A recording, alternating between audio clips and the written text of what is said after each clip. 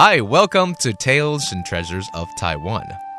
This is a show about a multitude of cultural facets here in Taiwan, from religion to customs, festival to tourism, performing arts to indigenous culture, and, of course, the culinary goodness of Formosa.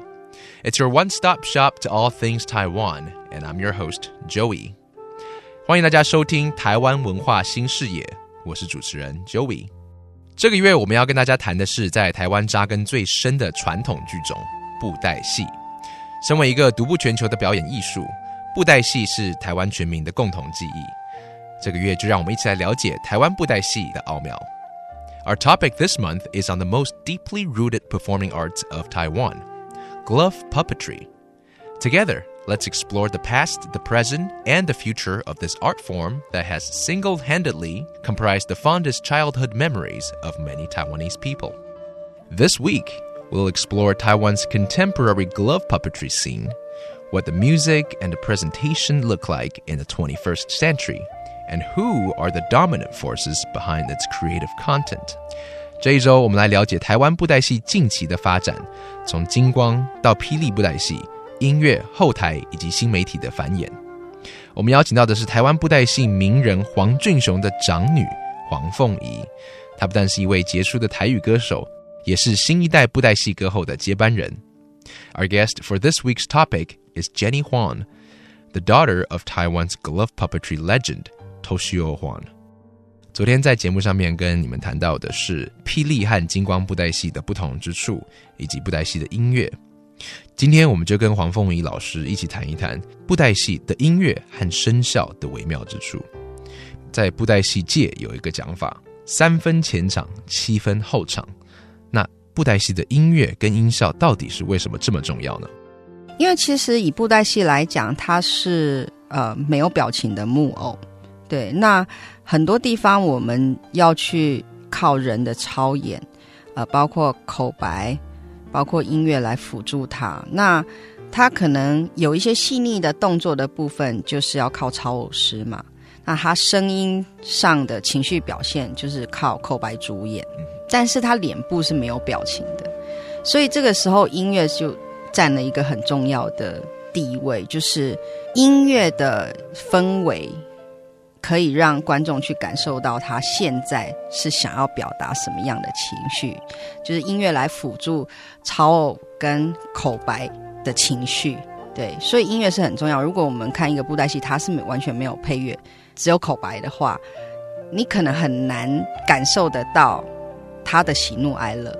对，听到说音乐不会直接去想到所谓的这个 sound effects，但是在布袋戏这两个是结合在一起的，对不对？对，我们之前有听说，就是在传统布袋戏表演的时候，今天有可能就前场的主演，他昨天没有睡好，或者是可能今天肚子痛，然后他会就立刻把这个偶交给旁边的助理去开始打，做这个比较 action 的部分这样子。对对对，那后场的这个时候也是需要配合，对不对？对，你有看过就是这种场面吗？有，常常。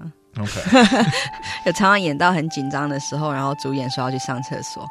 对。那这样会消失多久？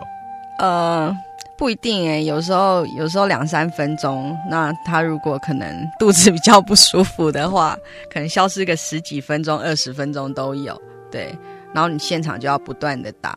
然后我就曾经因为这样很紧张，就是因为现场演出很多时候我都会跟爸爸出去，然后有一次爸爸也是因为这样肚子不舒服，他就请他的学生，他就麦克风丢着人就跑了，他就请他学生说啪这样子，就是打下去就对了。对，然后就开始打，然后我就拿着那个麦克风开始，因为你总不能打个20分钟完全没有声音没有口白嘛，对不对？我就开始找哪一个学生是声音比较像现在舞台上的人物的。对，因为每个人声质不一样，他即使是可能比如说你可以讲史艳文，可是你的声质跟原来的主演是不一样，讲出来还是观众听得出来。然后就一直轮流就是给不同的人讲口白，就是有小孩子的啊，有那个大花的啊，这样子。临场发挥是一个很重要的部分，对不对？对对对。那这个时候后场的师傅在做什么呢？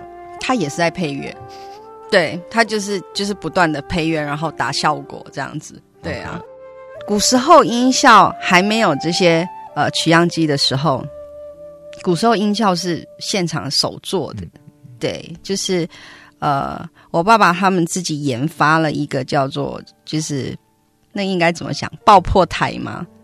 它就是一个铁的东西，然后它是长形的，然后有一整排的小洞洞，然后你要把那个火药放进这个小洞洞里面，就是事先演出前先准备好，然后它会有一个锤是往这个洞里面敲的，那就是在你需要爆破的时候它就敲，然后就会发出就是真的爆破的声音。真的，这好酷哦。对，那所以说一排就是可能10几个，因为他不知道会要几次爆破。对那也曾经因为这样子有发生过意外，当然就是把整个戏台给烧了。是对。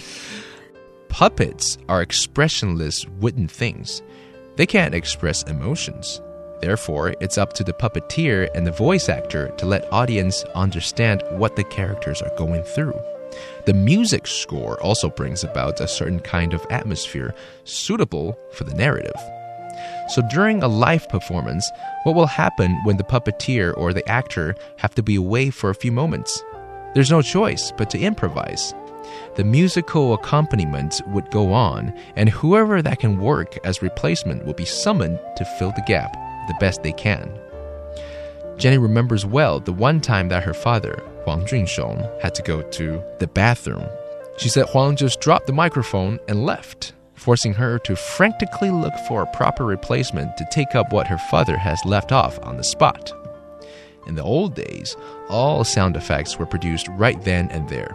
For example, Huang Junshong created an elongated device that's made of iron and has a row of little holes in it. He'd fill the holes with gunpowder before the show, and whenever he needed explosive sounds during the show, he uses a small hammer to knock on the holes. They actually sounded very real. Well, they were real explosions. But naturally, there were risks involved with this kind of devices. And that's it for today's episode of Tales and Treasures of Taiwan. Tomorrow, we'll come back to talk about the music technician, also known as the DJ of glove puppetry. 明天在节目上，我们将跟各位谈一谈近代布袋戏的乐师的重要性，还有他们的工作内容。I'm Joey. Have a good night.